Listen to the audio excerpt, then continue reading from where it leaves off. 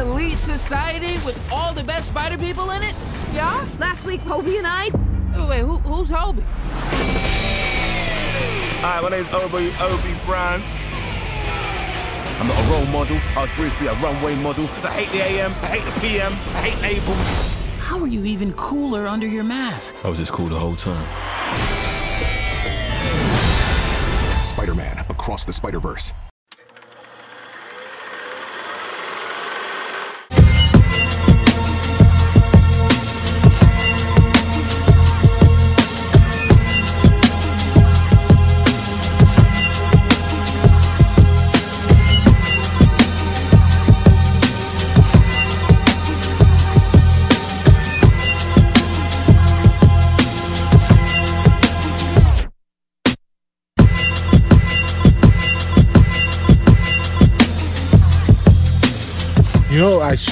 I should have watched Into the Spider-Verse before watching Across the Spider-Verse.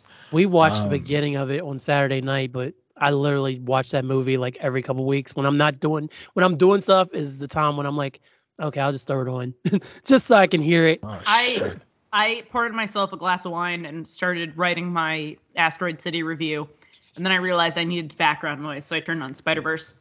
There you go. I bought it on Blu-ray like a pleb. That's what I did when it came out. I was like, let's get this for Aaliyah. Angel's like, for Aaliyah. Like, she liked it a lot. She's like, yeah, we're going to get that for Aaliyah. I'm like, we're totally getting it for Aaliyah. I bought it at my favorite used Blu-ray store because someone clearly ripped the digital copy and then sold back the Blu-ray. So I got the Blu-ray for $8. Not bad. There it is. Not bad at all. And I'm leaving that so everyone knows how to finesse the system. Like I'm hyphen podcast screw Spider Punk. I'm only promoting chaos and unity is all I'm promoting. The spider plug. Basically. Nice. I want to begin with Across the Spider-Verse. I want to begin with the positivos. I have not said one word about this movie to anyone because I knew I was coming here. So no one even knows if I liked it. Well, we're gonna tee up guests first, so you will get teed up first. I want to start with the positivos. Then I want to talk about the potential negativos afterwards, and then what we think of Beyond the Spider-Verse and if we have any high hopes for it.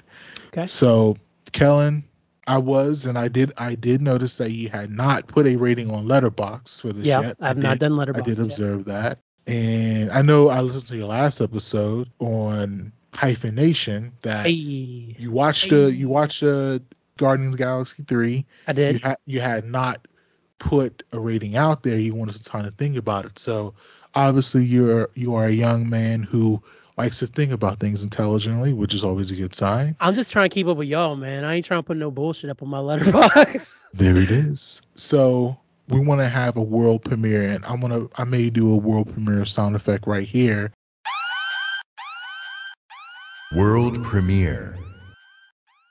Now let's kind of talk about the positives in at least the first piece of it, non-spoilery. Okay. But then I think we have to dive into the spoilers because there's so literally no way. Yeah, it's right. It's so kind of complicated that it's not that complicated, but we have to spoil eventually.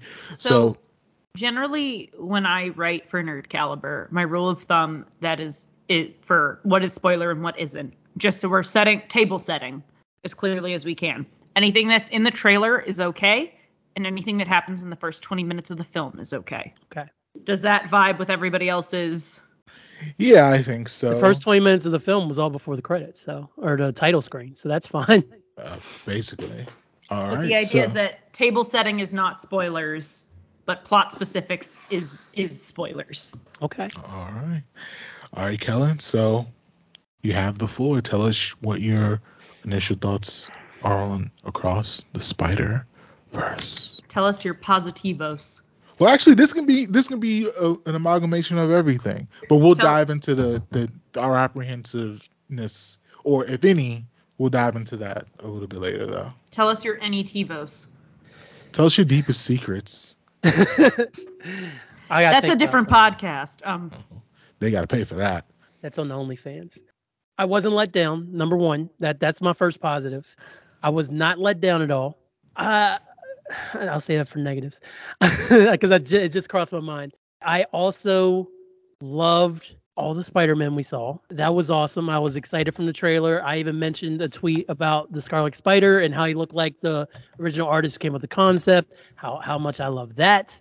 I also loved Miles' relationship with his mother in this one, and of course that hit me right in the feels immediately, like that scene that with the dialogue they shared. So was I disappointed? What was my thoughts? What would my letterbox be? If Into the Spider-Verse is a 5, then this is definitely sitting at a 4.5 right now. Okay, all right. So for me, I gave it a 4.5 stars on Letterboxd officially. Okay. I have watched it twice already. I hate you. Cause I'm a fucking maniac. Bitch, I'm telling you the truth. I'm a maniac. Now, I watched this Friday night, and then I watched it again Sunday afternoon. And let me say, this is gonna be a hot take off the bat.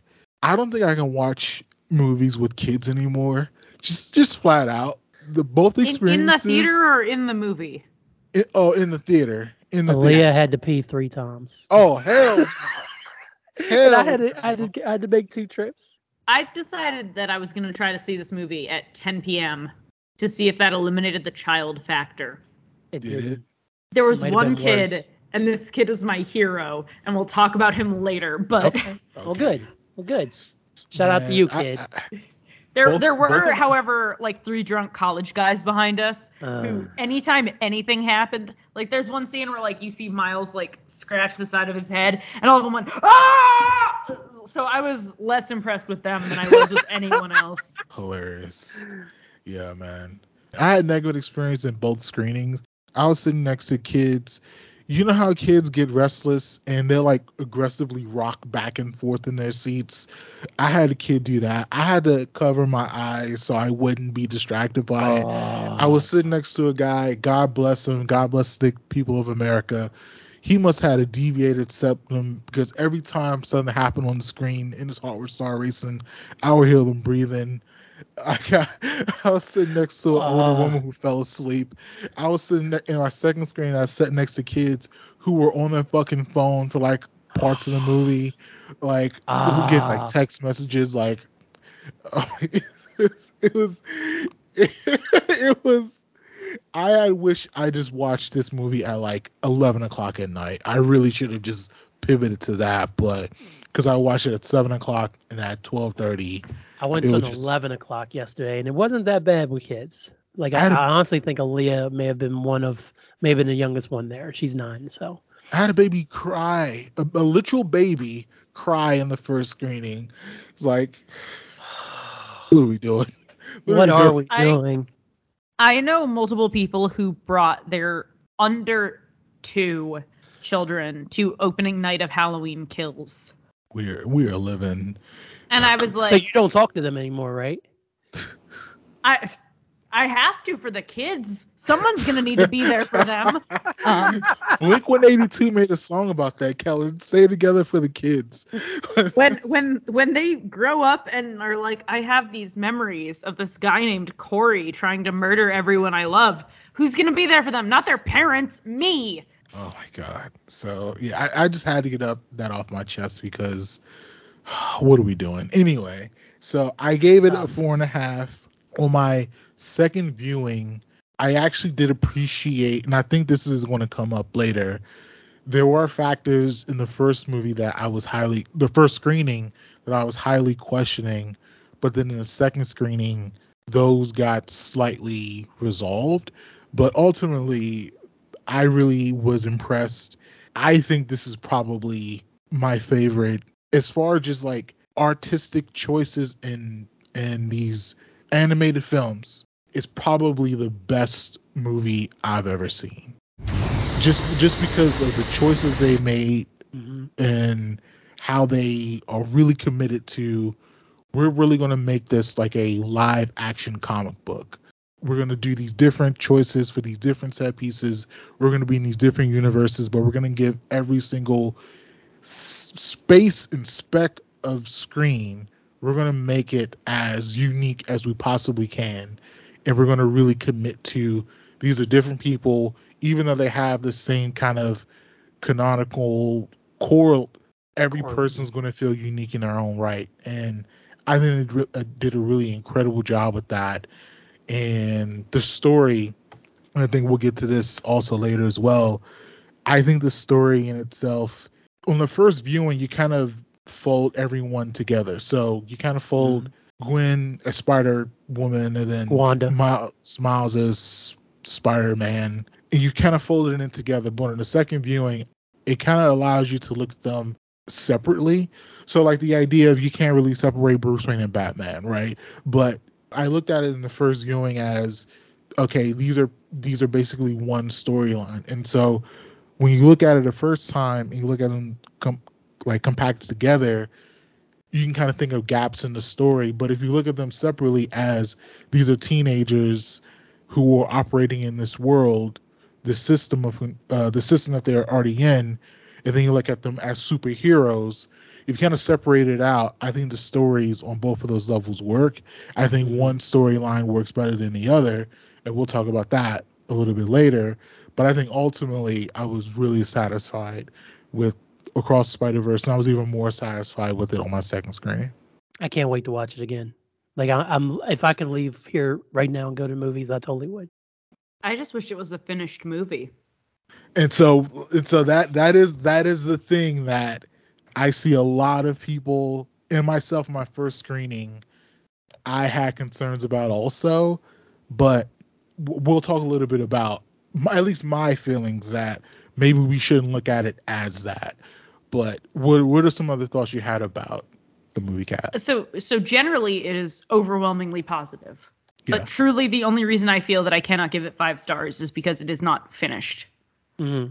And that is fine. It's the same reason I can't give Dune 5 stars. I was literally about to bring that up as well, because I as soon as I walked out of the theater, the first screening, I remembered our conversation. I thought the same way that Kat feels about Dune, I feel about Across the Spider-Verse. But for Dune, that first screening, it was a 5-star and still a 5-star to me. Is if you look at Dune, I look at it as Paul as just the boy, and this is the boy's storyline. And then the second one, that he's going to be, Paul the man, basically. And so I think for me, I didn't have that hang up because it's basically prologue to what he's destined to do. But in this one, in my first screening, it really did feel like, okay, the moment that we get the end shot with the group, like, okay, we're really about to get into the shits. And then, oh no one's talking anymore. Oh no, credits. Oh no, Beyond the Spider-Verse. Oh no, 2024. Yeah. What?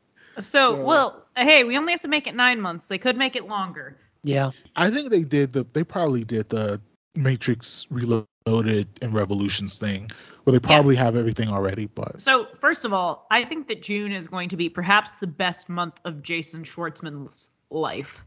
Hilarious. he is the lead in Asteroid City, and he is amazing, and he delivers a performance that I am still thinking about, to the point that I am seriously considering clearing my calendar and going to an additional Asteroid City press screening, and then also going to see it with my darling boyfriend. Nice. So okay. And also he is just wonderful as the Spot. Oh, he's great as a Spot. He delivers a Peter Parker-esque energy, but wrong. Yeah. And I think that is perhaps the best choice that the film could have made. Additionally, I think Lord and Miller must be kind of tired of hearing people be like, man, you changed the game. Because people say that every fucking movie they make. Right. I mean... Like the Lego movie, which I don't know if you've seen, Mark, but is wonderful. First Spider-Man, which is amazing. I know you did not love Mitchell's versus the Machines, but I feel like you did acknowledge that it did a lot of things. Yeah. Is that a fair assessment? Mm-hmm. Every single one of their movies, I feel like people are like, damn, you changed the game. I'm like, that almost makes me more worried about the next one, if we're honest. Oh, we're going to get to that. We're going to get to that. Every single piece of detail I noticed just made my heart feel so full. There was a moment where I looked at a group shot in the background. There are group shots in the trailer, so this is fine. This is spoiler free. And I was really scanning the back, and I saw a floating Spider-Man popsicle. Wow, I did not. I did Holy not catch shit. that. Damn. And I was looking so hard. There's a lot going on. My daddy's podcast is called Hyphenation. It's the world's greatest podcast. Barack Obama approved. On Hyphenation, my daddy talks about all kinds of cool things. And sometimes I'm on the podcast too. Sometimes he has his friend Marcus on. Sometimes he stays up really late and he's tired the next day. But it's worth it. But he loves this podcast and I love his podcast. So I really want you to listen to Hyphenation so Daddy doesn't get sad. He really doesn't get sad though because he has me. Alright, please listen to Hyphenation. Thanks y'all. I love the podcast, so please try to join. But if you know him. Perfect. Thank you. Can we hear it now? You're now entering the spoiler zone. I also think that positioning Miguel as the villain in the comics, Miguel sucks, and I'm really glad he sucks in the movie too. Fuck Miguel. I want to come back to fuck Miguel. Yeah, well, let's go. Why don't you fuck with Miguel, Kat? Because I've never cared for him, honestly. Even when the comics started back in '91, I was like, I don't care about this He's guy. a fucking cop. He's a cop of the other Spider-Men. Yes. Which, like, no thank you. But also, like, his storyline is interesting, but it is immediately couched by the fact that he hates himself, and he hates himself for being a part of his storyline, which automatically makes him less relatable. Mm-hmm. Like, I think he's a wonderful foil and a good villain, but like he's not the Punisher enough to be the anti-hero of a strip. But he's not Spider-Man enough to be the hero. Right.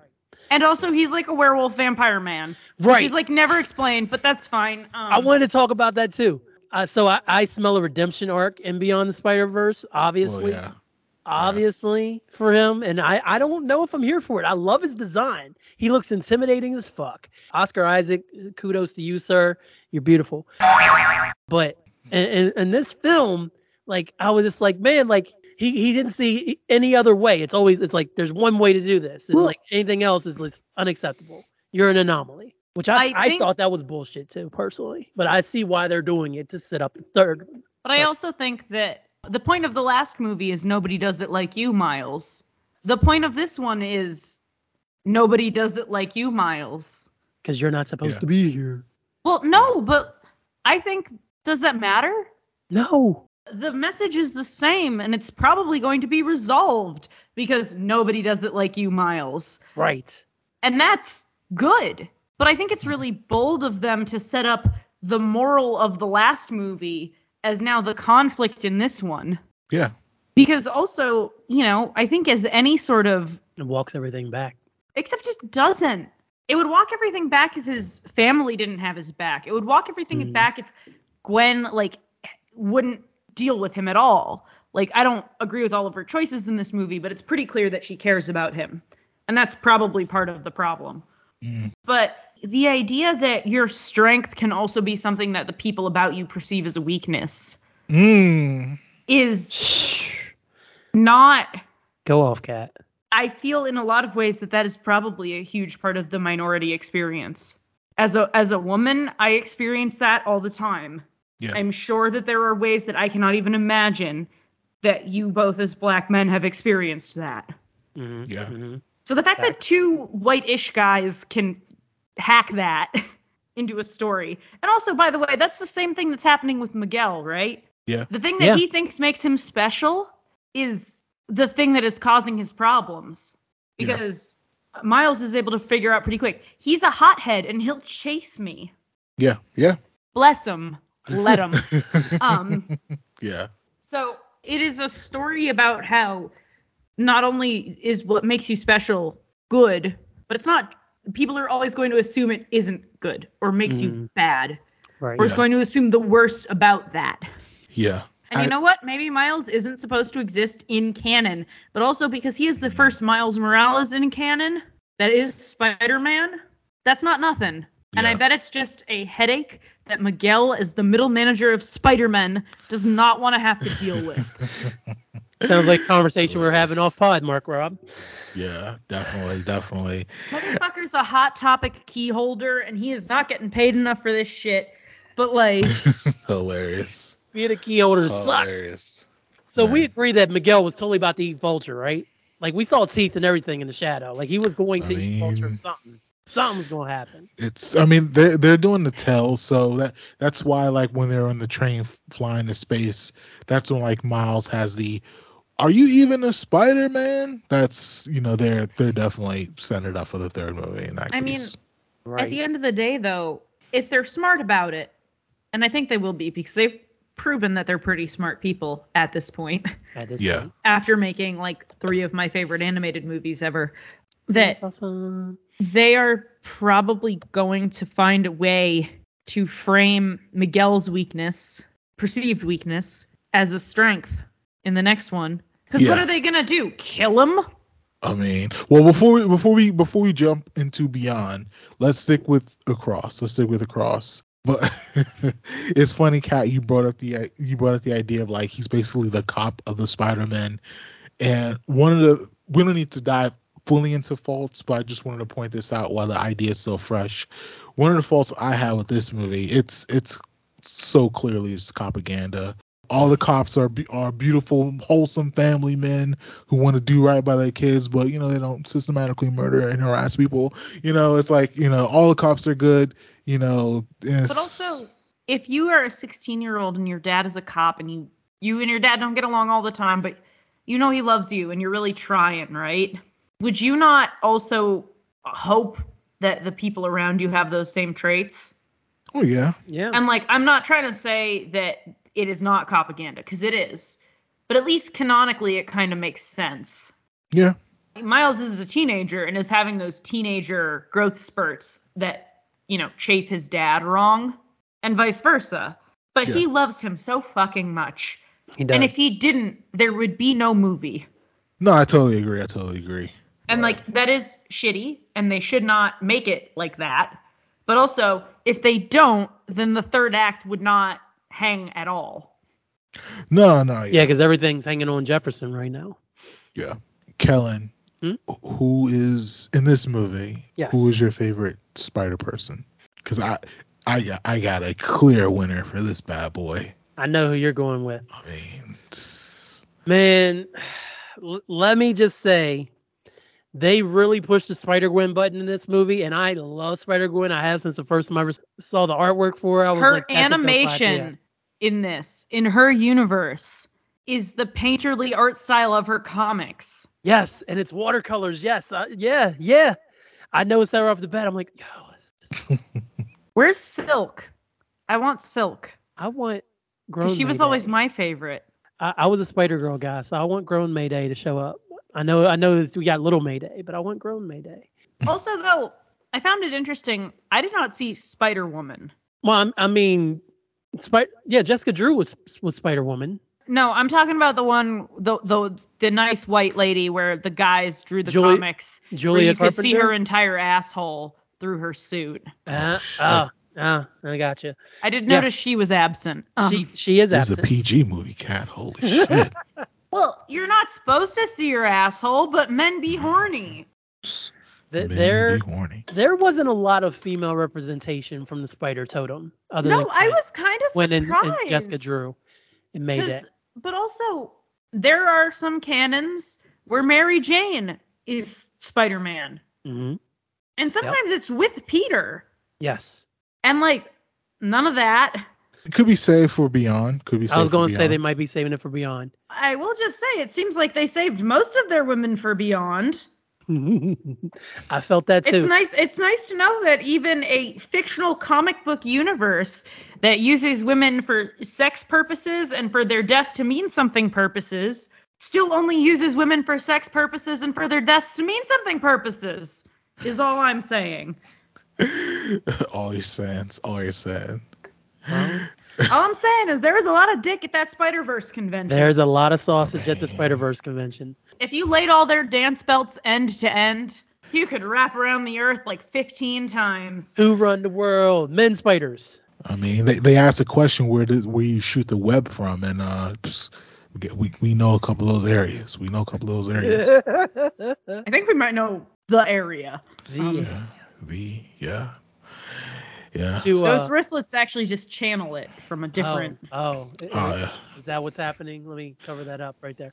To answer your question, though, Mark Rob, Miles was my favorite character still. Oh, okay. All right. We haven't really talked a lot about specifically Miles, but why did you continue to love him in this property? The first movie finally made me give a fuck about Miles because I never cared for him at all in the comic books. He never, even it's Black Spider-Man. I'm like, he's a kid and he's very awkward and that's not my Peter. And it never worked in the comics, but finally in Into the Spider-Verse, I was like, yes, okay, that is Miles Morales. I see you. You are Spider-Man. And then they continued it in the PS4 game that's Miles Morales as well. So 2 versions of this character finally made me care about him. And then in this movie, as much as they pushed the Hobie button and the Spider-Gwen button, seeing Miles, one of my favorite moments was when Miguel had him against the train and you thought it was all over. And then Miles like, nah, I'm going to do me. and he that's probably like the blackest moment he had in the entire film. And it's like, yo, that like right there. And then when he escapes, and even at the end when it seems like all hope is lost and he's facing himself, he's got the little charge on that chain, man. So you know what's coming. He doesn't have his whole hand out, but he's got his finger on there. He's got his finger on the pulse, man. And Miles always finds his way. And even through all this madness, he thought he got recruited. Turns out he's not supposed to be Spider-Man. Finds his way away from Miguel and tricks them all and gets away from all these spider people. Finds out that Gwen and Peter B knew he wasn't supposed to be Spider-Man and never told him, and they never came in and came to see him after a year and 4 months. Even beyond all that, he never stopped being brave, no matter what. Even when they said, your dad's supposed to die, you're not supposed to stop it. He's like, no. I want it to be this way. And his determination is everything that Peter Parker always was to the character. And that's what made me still love Miles the most in this iteration. All right. Yeah, man. I think from movie to movie, we're seeing a lot of good things from the Miles character. And I don't necessarily identify with the idea that just people in my life are just like seemingly trying to hold me back from something, but I think society at large, I can definitely recognize that. So the idea that he is continually fighting to be himself on his terms in the face of this opposition is something that I think is a great lesson for not just little black boys, but just especially in the country today when people are continually fighting for their identities and their right to be human. I think that this is the character that should be not only just him, but even Gwen, because I think that was a little bit of her story was in the beginning also. But I think that this is a character that is going to have a lot of impact on pop culture and a lot of the young people's culture today. So I think they're really doing a great job. And I think they did a great casting with this as well, because the actor who, Shameik Moore, and, in real life, we can take it or leave. But for the performance, I think his performance, he's really channeling a lot of innocence of what it means to be a young teenager in America. So he's doing a really great job. Yeah, he truly is. The only thing I'll say is that, and I know this is silly, but it's been 16 months since the last movie, right? Yeah. And I was hoping to have seen a little bit more growth, because 16 months when you're a teenager is like, oh, you didn't even know me back then. Right. And you're like, nah, dude, we lived together. No, you didn't know me back then. He seems the same. And that's fine. I can't imagine it's easy to have a lot of emotional growth while you're being Spider-Man. But that's what I was going to say. It's because I was hoping for something, whether that was not just increased Spider-Man abilities. I was thinking he should probably have a little bit more something.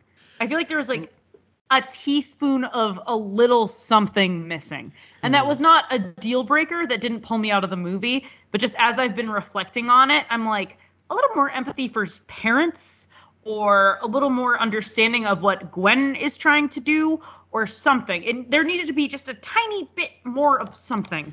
Let's bookmark that when we talk about Beyond, because let's just bookmark that. We're definitely gonna circle back to that. His something could also be, I hate my parents even more now. There just needed to be some growth in that intervening 16 months, or else why else has it been 16 months? I mean, he was a freshman, now he's a sophomore. Like, I don't know about you guys' freshman experience, but my shit was buck wild. But but I also went to a school that was very similar to Miles' school. Oh yeah, I did not. Yeah, I didn't. And I feel like a huge part of that experience forced me to change. Now, obviously, I wasn't Spider-Man unless I was, and you can never prove that. But I can see the ways in which Gwen has grown. I can see the ways in which Peter B has grown. I can see the way in, like, anyone we knew before has grown. Yeah. Even Rio and Jeff, I think. Yeah. Yeah. They've grown a lot in 16 months. So the fact that Miles is now 16 when he was like 14 and a half and is still 14 and a half basically, but tall. Right. Does feel like a little bit of a disservice to him. I understand that you don't want to change too much because like then little kids will be mad and not want to like buy the toys anymore. But I said, he just needed a teaspoon of a little bit of that like weird teenager je ne sais quoi. Yeah. No, yeah, I get you. Like, even if they had made him angrier, just, like, from the jump, yeah, and I'm Spider-Man, whatever. I would have been like, yeah, you know what? I would resent being Spider-Man, too. Because it means I can't have a life, and I can't be normal, and I can't be regular. That cute girl in my English class, forget about it. Because every time someone robs a bodega, I'm expected to be there. So how am I supposed to have a fucking life? Bagel. Peter had MJ, but I'm not Peter. Where the fuck is my MJ? Like, if that was the energy, I'd get that. Well, speaking of resentment, and speaking of energy, and speaking of what the fuck, we have to talk about the best Spider-Man, Spider-Punk, just for a second, because I finally received the true anti-fascist, anti-capitalist hero of my dreams. Kaluuya, man. In my first review on Letterboxd, I wrote, Daniel Kaluuya continues to prove he's the best actor of his generation. And Spider-Punk is... If I would have known of Spider-Punk when I was a wee boy, he probably would have been my favorite superhero. I would have said, fuck Bruce Wayne. I would have said, why are you not giving Gotham money for schools and hospitals and shit? Why are you not building black communities, Bruce Wayne? But why are you not building black communities, Bruce Wayne? And the funny thing is, the reason I love Spider-Punk, beyond like the obvious like amazing animations they've done on him, and the idea that like he is like anti-capitalist, anti-fascist, there are even parts of when they joke about it being just a bit slightly ridiculous that he's always on this. And so the idea that you have these buildings collapsing into these multi-dimensional time black holes, and he asks what's going on, and his response is, it's a metaphor for capitalism. like you felt very seen in that moment, bro. Oh my god, that's so great. One thing that I think is just really interesting in the way that he was animated is he's animated in a flipbook style, so he's at a much lower frame rate than everybody else. Right. But also, if you look from frame to frame, the type of paper he's on changes. Yeah. And so you can see that sometimes he's on newsprint and sometimes he's on magazine paper, because if you look at him, he's got like glossy photos like in him. Yeah. And sometimes he's on regular paper, and sometimes he's drawn in black and white, and sometimes he's drawn in color. And like, not only is he a well-voiced, well-written, interesting character, but he is also animated in the DIY, try this at home punk fashion. Yes. And I think that is so, and his suit is also in the DIY punk fashion. There's going to be so many amazing cosplays. The thing that made me laugh Actually, I had a friend who used to cosplay as him when he was just a comic book character, by the way. Nice. I'm a big fan of Hobie. But the thing that particularly caught my interest was the fact that the guitar is always a separate piece. It's clearly something that's laid over him unless he's holding it. The outline goes away when he's holding it.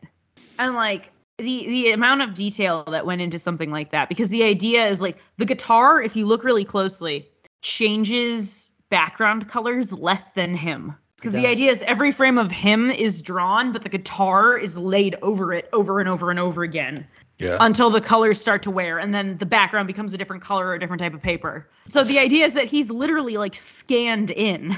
Yeah. I love it. Man. And so like I'm someone who did not grow up reading Spider-Man comics, so this is literally my intro to him. And the idea that on my Twitter timeline, so many people are drawing him, like so many. Yeah. I've seen so many photos of just like Spider-Punk in these different renditions, to where he feels like the ultimate DIY just comic book character, because there's so many iterations you can do of him, and a lot of like I said, like the creativeness of what his character is in this movie is so wild. It's so interesting that if I draw like a stick figure of Spider-Punk, that is a beautiful Spider-Punk in itself. Like you can do so much with his character in that kind of sense. And so, oh man, he's a really great character. Can I be really off the wall in my pick then? Fuck yeah, why not? My favorite's Peter B. Yeah, oh my god. He would be so fun to cosplay. He would be so fun to cosplay. Yes. But Peter B, it's nice to see someone get better. Yes. In one of these movies. Especially because of what they do to Spider-Man in regular comic books. It is absolutely great to see that he went back to his own dimension and got better. I agree, Kat. And not only did he get better, but like it's because of Miles, not in spite of Miles or what happened to him. It's not in spite of that. It's because of that. Additionally, tell him that. I think that it's just nice to see men grow. And we really don't see that in an emotional sense in comic book movies. Absolutely not. There was a kid sitting next to me, and I'll tell you why he was amazing in a minute. But on the other side of me and my friends was this guy, and he came by himself. And when he says, MJ and I made it work, and this is Mayday, our baby, he sobbed. Nice. Just like audibly aloud. There are so many comics where Spider-Man kills MJ with his radioactive jizz and she gets cancer and it's awful. Or like all this ridiculous shit happens to MJ, right? And there are very few universes where he just like gets her. And it's fine. And they're in love. And they're healthy. Yeah. You know, when she's asking him about what his day was like at work, she knows he's not lying to her. No. Yeah. True transparency. They're together. Even though she's the one who's, you know, at home acting, taking care of Mayday. Well, no, she's not taking care of Mayday. He's taking care of Mayday. They are a team. Mm-hmm. Yeah. And he's also part of the Elite Spider team. But first and foremost, he's a team with his wife.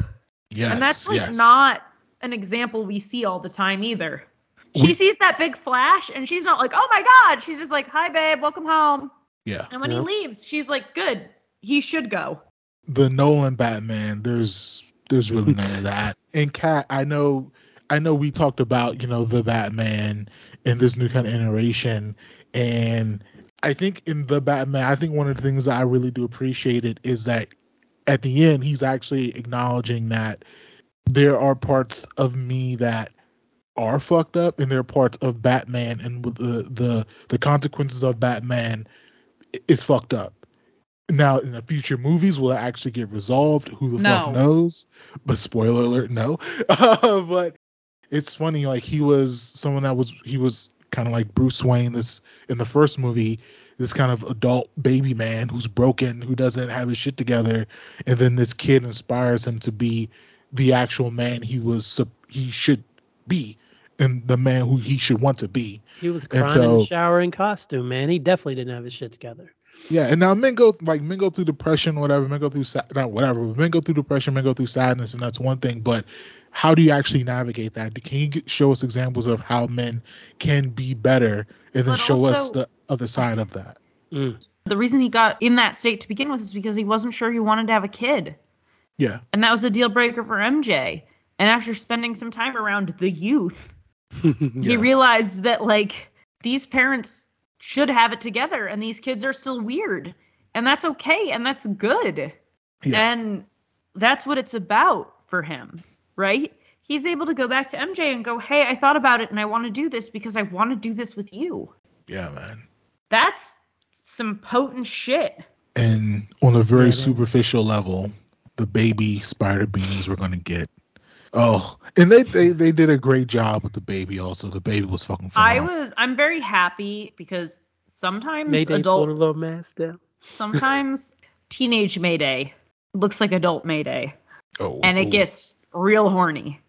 Oh, I'm not doing a horny sound effect. And I appreciate that this did it, and also Guardians did it, and so did Thor: Love and Thunder. Marvel has recently done this thing of making characters that were accidentally like a little Rob Liefeld-y and drawn a little slutty in comics, and just making them toddlers, so it's kind of impossible to sexualize them. You're right. You're absolutely right. I know that sounds shitty, but like I saw Quake, like I think it's Quake, like wander out at the end of Guardians, and I was like, oh my god, she's 4! I love it. Like, Yeah. that was my favorite part of that fucking movie. But like, because that means you have to get to know them as people. Right. Yeah. Also, though, I just gotta throw it out there for Jessica Drew, Issa Rae, Spider-Woman. So good. Yes. So Yes. good. And I think that between her voice acting and the way that they animated her, I love how subtle you can see her starting to really cool on what they're doing. Yes. Yeah. Hmm. She totally knew Miles was there when he was invisible, and he saw Gwen at the spot where the spot like Alchemax. I appreciate her performance more in the second viewing, but she did a really good job for it. She did a really good job. It's always fun when you see characters become confident enough in what they know to start asking questions. Mm-hmm. And I really appreciate that they chose to give that arc really subtly, but still strongly to a side character. Yeah, absolutely. Yeah, definitely. What up, you mutant miscreants? It is I, Oroko Saki, aka The Shredder, here to tell you about the Shredhead podcast, starring me, the Shredder, and my best friend, my main brain, the brains of the outfit. I'm talking about Krang. Krang is there. He's my producer. We have a podcast. It's utterly ridiculous. It's an insane premise. To top it all off, I haven't even seen the Ninja Turtles in years, but we're primarily talking about hoops. Yes, the national BA, the W national BA. Oh, damn it, I've run into the lyrics, I'm sorry, but just check out the Shredhead podcast. It's me, it's Krang, it's crazy.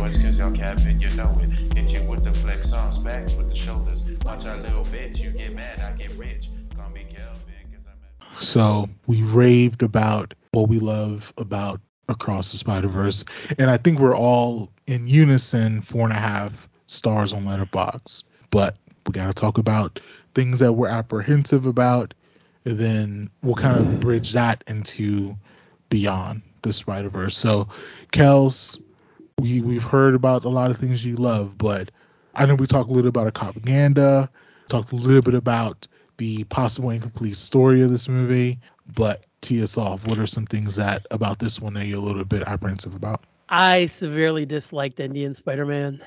No, he was beautiful. No. Not the character. Not what is actually happening. I personally felt like maybe they're taking, and this is just me. Maybe I felt like they were taking it a little too far. Like I know they're in Mumbai, New York, and stuff, and they're shouting out a bunch of Indian references and things like that, and like of course they're chai, and that was funny. Especially because he did ATM machine earlier. Yes, he did ATM machine. I don't know. This is a hot take, Colin. It just bugged me in a way. Is like, do we need it? Like, is this too much? No, It's it's just not. too much. Well, Okay. So I think though the thing that's going to be really interesting is But I love he's the been character he's been Spider-Man for 6 months and he hasn't had to go through anything hard yet. and his canon events got erased. Interrupted. True. So I think it would be really interesting to see how this Spider-Man, who Miles is jealous of because this Spider-Man has not gone through anything yet. We've got a whole other movie for his world to go fucking sideways, homie. I mean, yeah, like, that's, It that's the already thing. started. So Yeah. they have not telegraphed if the issue has been resolved in his universe yet. They're trying to fix it, but Yeah. my question is, does fixing it involve killing? Yeah. Beyond his character, was there anything else that you had any kind of struggles with, Kellen? I will say the pun Mumbai Hatton was kind of a stretch. Yeah, that bugged me too. So I'm probably just being overly sensitive for Indian people, but I love the character Mark Robb. It's just I was just like, I don't think you do. Other thing I didn't love is I know that he's supposed to be the cop of everything, Miguel, but it's like Miguel as the antagonist in the middle of the film. I didn't love that because I know why they had to do that to push the story, but I was like, really, does it have to be him is this the character that has to be here to push it? Because I mean, I never cared for Miguel anyway, and I still don't care for Miguel after this film. Like, it's like, all right, whatever, he's gonna get redeemed in the third one, and it's he isn't. He might not. Well, I'd be fine with that. If he doesn't get redeemed, that would be the way it should go. The thing that I think is really interesting about the character, right, is it's pretty clear that the trauma he unwittingly put himself through has now caused this pathological need to control everything around him. And there's a chance that he might learn Miles Morales, trademark, is not Peter Parker, trademark. And maybe those rules don't apply to him. Mm-hmm. Which would be an interesting thing for him to learn and have to deal with. And the idea that his worldview is now breaking down again could be a really, like, fitting, interesting end for the character. You know, not a redemption, but another shift in the thing that he thinks is so black and white. Yeah. But at the same time, the character's always kind of been an extremes guy. Mm-hmm. That's always kind of been his thing. I don't know who else it could have been. Unless they wanted to do, like, oh, it's a Sinister Six movie. But, like, we deserve better than that. I think we all agree that we deserve better than that. There's a little Easter egg in the end when Miles goes to the different Earth 42. And there's a scene, there's a television, but there's a news broadcast. And I caught it on the second view that there's a Sinister Six cartel in Earth 42. Which I think would be fine as an obstacle to getting Miles out of 42. And I think that could be a really interesting way to see some of those characters that we really haven't had a chance to see yet. And Evil Miles is totally in that Sinister Six cartel. Yes, he's totally the Prowler's often in the Sinister Six. And that's going to be cool as fuck. But I think if the movie was the Sinister Six now controls the multiverse and is trying to kill all the Spider-Men, that is way less interesting than this. Yeah, that totally will be. Villains doing villain things is a story we have heard before. Hilarious. You don't say. Yeah. You're absolutely right. I think this is definitely now the point to talk about the biggest complaint that, I mean, Kat alluded to it, the idea of the movie being incomplete. And I've seen a lot of that on the internet, interwebs. But Kat, do you want to kind of elaborate on that point a bit more? Mm-hmm. Yeah, so I mean, I think the movie is really, really good, except for the fact that it doesn't really have a third act that resolves anything. Because if it does, there's no reason for there to be a third movie. So I feel that we are kind of paused in the middle of multiple characters' large arcs, which is fine. But I do feel a little bit weird about grading it as a completed piece when it's not. Right. So there's a very real chance that I'll watch it and then I'll watch whatever the next one's going to be. Beyond the Spider-Verse. Spider-Verse 2, Electric Boogaloo. Spider-Verse 3, this time it's personal, whatever. And be like, okay, this is a 5-star movie now that I know where this is going. Mm-hmm. Now that I know how they land this plane. But it's like saying I had a good flight before I landed. I don't feel super comfortable doing that. Now, I think that I've had a wonderful in-flight experience so far. I don't think that I have any complaints. But if I die in a fiery wreck instead of landing and getting to my destination safely, Oh, wow. that is going to affect how I felt about my flight overall. Wow. So one of the biggest comparisons that I've been seeing and multiple people have made to Across the Spider-Verse is comparing it to Empire Strikes Back. And I think on a base level, I see the comparison. I think ultimately, though, there are some differences between Luke and Miles that differentiate a bit. But the ending of Empire, where it's still this kind of piece of uncertainty, we don't really know if the rebels are going to win. We don't know if the Empire is going to win. But at least this kind of story is bookmarked to where Empire ends and it's its own kind of standalone movie. Right. The Last Jedi does this as well, as far as this story is now bookmarked, and then we'll wait for the third piece of shit movie. Absolutely. For this one though, we're between movie 1 and movie 2. There's a year and 4 months that has passed. Yeah. So we have a year and 4 months has passed. So obviously we're now in sophomore year of Miles. But this next movie, in theory, is going to happen 10 minutes after we got the closing credits of this movie. So the overall kind of action arc of this, of will Miles save his dad? Will the Spider-Man India universe, will that be saved? Those are all kind of on the cliffhangers. And so I do get that, and I do understand why people are hesitant of that. And ultimately I kind of agree, as far as like, if the third movie is unsuccessful, actually I don't know if I agree with that. Actually, I think if the third movie is unsuccessful, similar to Rise of Skywalker, it won't diminish my appreciation of The Last Jedi. Well, yeah, but I would argue that Rise of Jedi leaves our characters in a more resolved... I'm sorry. Yeah. Last Jedi. Last Jedi. Sorry. God. It's okay. Yeah, it left them in a way better place. They have like slightly, like, at least they have landed on a place they can stand. Yes.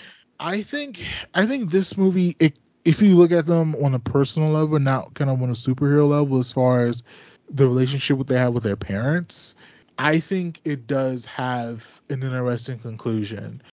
That face. So Gwen has fully confronted her dad, as far as, and I will say, so even though Gwen confronts her dad and her dad quits the Force, I think the third movie, so the idea that he's not Catherine anymore, that's going to fuck up her canon event also. So that might fuck up her universe as well. But that's for the next movie to decide. But ultimately, like, she has now confronted her dad about, she didn't really kill her friend or whatever. In this movie, Miles' whole thing is his parents are trying to push him in this direction of someone that he doesn't ultimately want to be. But in Earth 42, he does at least kind of not stand up, but he at least tells what he perceives to be his mother the truth as far as who he is. So he's actually owning that and at least trying to work through that. And so, which is all well and good until he gets fucking murdered, which is how the movie implies it's going to go. I mean, well, like, I'm glad he's done the emotional work, but that doesn't do a lot of good if he's in fucking peril. I mean, well, we get in peril sometimes, cats, okay? Like, this is what I mean, though. Because I feel like the Star Wars movies generally do a pretty good job of having their middle installments end in a way that it feels like a finished movie, right? Yeah. I have seen the arc, and I am excited to see where they are going to go. Because this arc is a stop on their greater arc. Yeah. And I see that here, too. Like, obviously, eventually they're going to win. Somehow. Whatever that means. I don't know what win means. I don't know which one of them's going to die. I also think it's really weird that John Mulaney didn't say any lines in this movie. And I'm sure it's because he was in rehab. Just watching Spider-Ham stand there at the end and mouth breathe was really weird. Oh, shit. Oh, smokes. They try to make me go to rehab. But I said, I just washed my hands. That's why they're wet. Oh, my. Take my hammer. It will fit in your pocket. Aaliyah was so mad that we got no Spider-Ham until the end. She's like, it's going to end right there. Mayday is wearing Spider-Ham pajamas. Don't know if you noticed, but they're very cute. I missed that. I had to check that. But I feel like usually they're in an emotional space, like a space of emotional growth, but also resolved enough that you're excited to see where they're going to take that emotional growth. And I'm pretty sure that the first 20 minutes of the next one is going to just begin with an action scene, kind of like Return of the Jedi, which is fine, but like making the Luke Skywalker your Han Solo is a very different vibe than having your Han Solo be your Han Solo. So let's pivot to Beyond the Spider-Verse. And so Let John Mulaney say a swear. I actually do have concern about the third movie, because even though I like where we landed emotionally with our kids, I don't know where this third movie is going to go. Ultimately, like, we're going to know if the canon events can stand or not. We're going to know who dies and who lives, basically. But what emotional journeys, because these first two movies are committed to it, but in this third movie, is it going to be, well, we've already taken you on this emotional journey through these two movies, but we're just going to do interesting, fun shit with our action. Ultimately, if that's what Beyond the Spider-Verse becomes, is that unsatisfactory? Is that unsatisfying on some levels? If that happens, I would probably say yes. But Kellen, what do you think we're going to get from Beyond? I do feel like that it is going to be more action oriented, because it is the final one, and they're going to want to do all these big set pieces with all these Spider-Man and exactly, Kat, trying to save the day, and then fix canon events or not fix canon events, and then figure out what to do with Miguel, and then Miles is Miles going to save Jeff or not? Is they already going to switch it around and have something happen to Rio when he thinks he saves Jeff? Who knows? I feel like all of that will be in there, but at the same time, Lord and Miller have done just such a great job. When you were talking about earlier about Kat, we were talking about all the animation for Hobie and all the work that went into making Spider-Punk look unique, and only so many frames being shot with him compared to the other artwork. The thing immediately popped in my head was one of the reasons that these films work so much for me as Spider-Man films, and they're still probably 1 and 2 the best Spider-Man films I've ever seen in my entire life. It's the amount of care that is given to everything. Everything is well thought out. They don't rush things. This movie's supposed to come out last summer, and when it didn't, I was bummed that I had to wait. No, last fall. And I was bummed I had to wait all the way until now to finally see this. But after coming out of that movie theater, I know exactly why. So while there will be resolutions and punchy run, shout out to my man Tommy Derrick for that one. At the same time, I really do believe we're going to get real character building that they're going to continue, that they've done in the first two films. And I don't think they're going to lack on that just so they can go out in a splashy way. Because this isn't going to be the last Miles movie. This might be the end of the Spider-Verse trilogy, but there will be another Miles Morales movie. And another complaint that I wanted to say, which we can come back to if we want to, was I know it was going to be a Spider-Verse going into it, but I'm interested to see what a take on Miles look like as a solo film in this medium. And I know that we're not going to get it for a little while longer. That's kind of the thing that I'm worried about the most, if we're honest, is that Miles by himself? No. Oh. That it's not going to end. Oh, you think it's going to be, they're going to do a resolution on this one, then we're going to come right back to Spider-Verse. There's going to be a Spider-Verse resolution, but Gwen has a problem, and Miles has a problem, and Spider-Man Noir has a problem, and Peter B has a problem, and Mayday has a problem, and so it's not really over. Right. So we're getting more IP pimped out for these different Spider Which people. Is fine, but like... It's going to get worse. Is it though? I mean, so my thing is, right, like, the thing that I really like about... Sounds like capitalism to me. Well, the thing that I really like about Endgame is it ends. It does. And I'm like, most of my friends who I have spent the last however many years with are done. And I enjoyed spending time with the Falcon and the Winter Soldier, so maybe I'll check out their television program. And I'm interested to see what will happen with Wanda after this, so maybe I will check out her television program. But at the same time, if I stopped at Endgame, I would feel like it is resolved. You would miss nothing. Something I should have did. It is resolved, and it is over, and everybody has grown, and everybody has learned something, and the movie is over. Yeah. And if I wanted it to be, the universe is over. And I hope that they have the good sense to do that here. But I am a little concerned. I was going to say, however, comma. Well, you know Lord and Miller is definitely walking away after the third one. There's no way they're going to keep doing Spider-Man. Kellen, my I mean, my even man, with Dumb my Truck guy, Money. my boy, money. You. I'm sorry. You seem to misunderstand the sultry siren call of having 2 movies in a row that you have written and directed being the largest openings of an animated film at a box office. Yeah. And also, I'm pretty sure Mitchell's versus the Machines would have been if it had been released in theaters and not during a global fucking pandemic. And also, oh yeah, they did that with the Lego movie too. Weird. So I'm afraid that they are going to get a little bit high on their own supply. Not them particularly, but the people in the Lord and Miller business. Yeah. And eventually it is going to realize, oh my God, their shits do stank. And it's going to be too late for us because we will have had to have put up with it. Right. And again, this is not me trying to make any sort of commentary on them or how they do things. But as it is, I was like looking at it and I was like, Jesus Christ, they've like been attached to so many fucking projects recently that like it wouldn't surprise me if they're like, yeah, we can do another Spider-Man. Because give us more Coke. Them not even just like, oh, that's a couple zeros. Yeah. I bet if we make another one, we can bargain for more zeros. Basically. I do have fear of the pimpage. I'm scared of the pimpage. I hope it's fine for the next one, but 9 months is a long time to quickly change an ending to be a little more open-ended and to call people in to re-record the last couple lines of dialogue. But like, also, if there's a fucking Hobie spinoff, we've lost. That's the thing. So one of the greatest tweets I saw was, I want to buy Hobie merch, but I know Spider-Punk will be disappointed in me. Mm-hmm. And a reply was, steal it. Steal it. Now, obviously, phenomenal reply.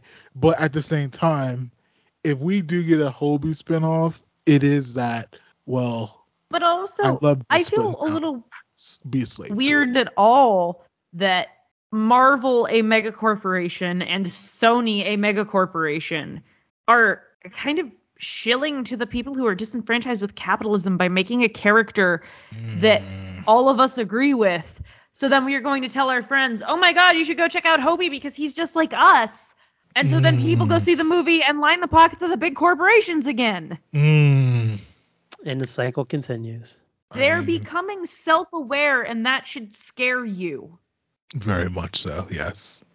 And Hobie would tell us this as well.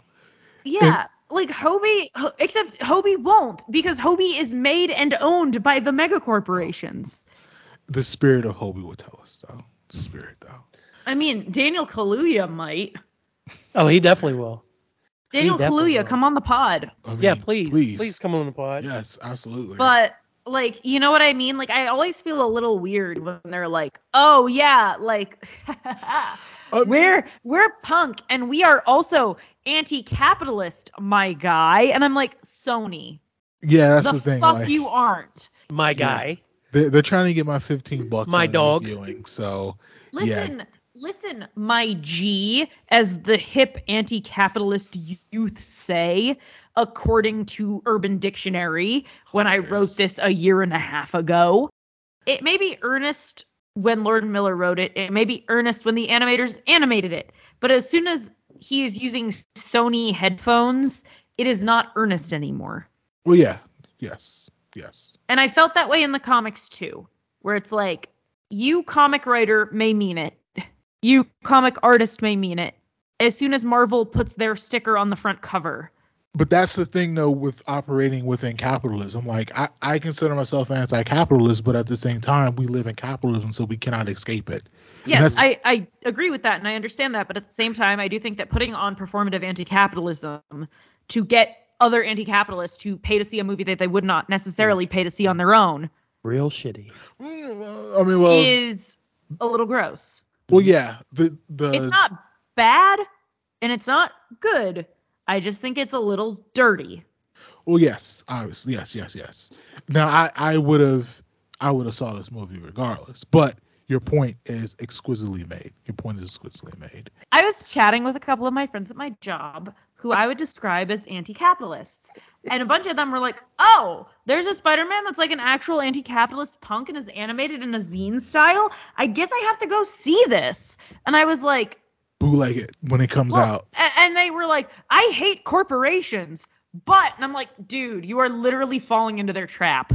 Yeah. I am watching you stick your foot into a Venus flytrap and go, ooh, it tingles. No. Do not stick your dick in this trap, no, sir. Oh no, you sticking your dick in this trap. Well, got you now. But too late. Oh, still the name of this episode is going to be "Still This Movie."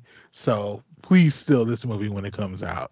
On the interwebs. But I mean, also, I would make an argument that having a superhero film with a black lead that is not like hampering that in a way, like maybe pay to see it, but maybe only pay to see it once. I mean, that's the jig within capitalism, because the structure of what Miles functions as, and also propping up propaganda, like that's the whole thing of this that you're pointing to, the idea that if you have something that's anti-establishment within the establishment, it does have benefit, but at the same time, there's eventual diminishing returns. And so, still this movie. But the thing is, if the movie is not going to make money, then these corporations are not going to give opportunities to other minorities to have their time. So it's fucked. Yeah, it's fucked. I also think it's really interesting that I've recently noticed quite a lot of people talking at length on the interwebs about how Gwen in this movie really appears to be an allegory for the trans community. There was a sign in a room that said protect trans kids. Mm-hmm. Trans rights. Yes. Yeah. But she also is almost exclusively lit in blue and pink in several frames. The way that the lighting plays on her hair makes the trans flag. The way that it reflects off of her dad's badge when he quits makes the trans flag. I don't really care if she is or she isn't. I care that she gets the support that she needs. And it's really nice to see a situation where that does happen. Mm-hmm. And as a person who has had strained relationships with some of the authority figures in my life due to the fact that they don't necessarily understand my struggle, I feel very validated by that. I can only imagine how validating that feels for people who have had different experiences than mine in that arena. Yeah. I also think it's really interesting that two dudes wrote that good. Right? Yeah. Yeah. That's not the way things normally go when we talk in these conversations. So I do have faith because of this, right? Like, this movie was so good and the attention to detail was so good, and that is because of the two people that wrote it and made it. Mm-hmm. But at the same time, I hope that this isn't a situation where Sony sees the numbers and goes, oh, well, let me drive. Yeah. And we get a movie that is different and weirder and worse. Right. Absolutely. And also, to your point, as far as Gwen's animation, whenever you watch the movie the second time, when she has kind of the climactic part of her speech with her dad, they bathe that entire frame in the trans flag colors. They're putting it out there in a pretty bold and a pretty great way, I would say. Yeah. But also, even if it's not necessarily directly like Gwen was assigned male at birth, right? The idea that something happens to you that makes you realize you are not like the people you thought you were. Yeah. That as a metaphor for spiderness still frames it as a superpower that's different and unique. Yeah. Yeah. And I think that's very clever. Absolutely. Yeah. I definitely have in my notes that both Gwen and Miles came out to their parents. I mean, obviously it was with secret identities, but Gwen got a gun shoved in her face, and then Miles' mom had no idea who Spider-Man was. So both their coming out moments were completely stepped on. Well, I wanted that for him so bad, to be able to tell Rio. When he almost told her at one point, I went, she thinks he's coming out. Like, you can Oh, see wow. that she's like, I'll love you no matter who you are. Yeah. Where it's like, but then she realizes, oh, it's about the girl. Like, he was going to tell me that he's in love. But I will say, shout out to the like 9-ish-year-old. He was very good. He didn't get up. He didn't freak out. but when they were sitting upside down on the building in Brooklyn, and he kind of leaned towards her, and then she's like, and it doesn't go well. He kind of is leaning towards her, and the little kid goes, "Not a kissing movie." Hilarious. So I was like, you said it, kid. I do not want to watch these teenagers make out. So I guess the final question: are they going to make it together in the next movie? Do you mean romantically or just surviving? Are we going to get the Rise of Skywalker bullshit to where the two leads who should not kiss ultimately kiss, and then someone farts and then they die? If they do, that's what happened, right? That's what happened. That is exactly what. That's better than what happened in Rise of Skywalker. Suck, man. Shit. If that is what they choose to do, I personally feel that all three of these movies will have been for naught. That is truly how strongly I feel that these are people who are meant to love each other but not be in love with each other. And I think that it is not only narratively good, but important to show children that can happen. Mm-hmm. Cat. That's my reservation with Beyond, because I think they're going to do it. If she gives him like a cheek kiss and like a long hug, fine. Great. Thank you. Have a great rest of your evening. I'm going home. If they lip kiss with or without tongue, they cannot I'm out. have tongue. I'm They out. cannot have tongue. No fucking shot. No fucking shot, man. I'm a projectile vomit. The one caveat I'll add, though, is if one of them leans in to give a cheek kiss and the other one leans in to give a cheek kiss and they end up kissing each other on the lips and then are kind of like, sorry, bro. Then I'll be like, okay, you know what? Fine. That's kind of a funny bit that seems like they're both awkward enough that would happen. So you guys are anti Gwen and Miles too, then? In this universe, yes. Yeah, because I never loved it in the comic books personally. Okay, all right. I feel like there are a couple of specific comic issues where I'm like, okay, I get it. Uh-huh. Because they are the two Spider teens that aren't Peter Parker. Right. And I can see why that might bring them together, at least short term. Mm-hmm. But this movie has done such a good job of, I miss my friend. I am thinking about my friend who is the only person who is a teenager who understands what I'm going through. And like, her best friend died and my best friend died. And this has been really hard for both of us. Right. And like, both of our dads are police captains and we are going through a lot. And like, she taught me how to believe in myself and I miss her because I am better when I am with her. And I also liked how but not like with her. I mean, he's gonna get the Johnson touch, man. I got a feeling. I got a bad feeling, guys. I got a bad feeling. But I also like that Miles is just as mad at Peter B for not coming to see him. Although reflecting on Lord and Miller movies generally, it is about a 50-50 shot if they end with romance or not. And so I do hope that bodes well a little bit, but I'm not super optimistic about that. I also think it's really funny that they established that Miles is like, oh, Spider-Bite's cute. And then they were like, Spider-Bite's a lesbian. Like, shout out to cute lesbians. I love Spider-Bite. And I love that they were like, listen, idiot, Spider-Bite's a lesbian.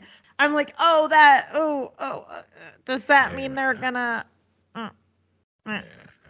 At the end of the day, right, like, my hope is that he is able to create a bond with mostly the cast from the first movie, maybe with a little bit of added in flavor from this most recent installment. But I think at the end of the day, if they're smart, the message is going to be about how when people love us, we're stronger together. And that is going to include Spider-Ham and Peter B and Spider-Man Noir and Penny and Gwen and Aunt May in Florida and Rio and Jefferson. Yeah. And maybe even the college counselor. And I think that at the end of the day, if they're able to make Spot feel loved enough, that could end the movie and break Miguel's brain. And I'm so here for that. Because I think it would be really interesting if the way that they chose to do it was that our understanding and care of each other is the thing that was able to save us, not the canon events. Mm-hmm. You know, and that can extend what made you isn't what makes you. Yes, exactly. And also the stupid choices you make to try to experience that thing that you've never had is not only who you are. Because that would provide absolution for Miles for jumping into that thing behind Gwen, but also for Miguel for just trying to have a family. Yeah. Which is huge. And like maybe it ends with all the Spider-Men's and women's and children's on the roof for a cookout. Shout out to Yellow Pants. Ooh, that Charlotte was thick as a Charlotte thick as a bitch. Oh my god. Boing. I was like, whoa. She got what I need.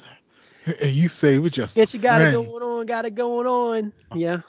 If they chose to do this, and I can't guarantee that they will, but my hope is that they will, if they choose to end a superhero movie with a whimper instead of a bang, maybe that's okay.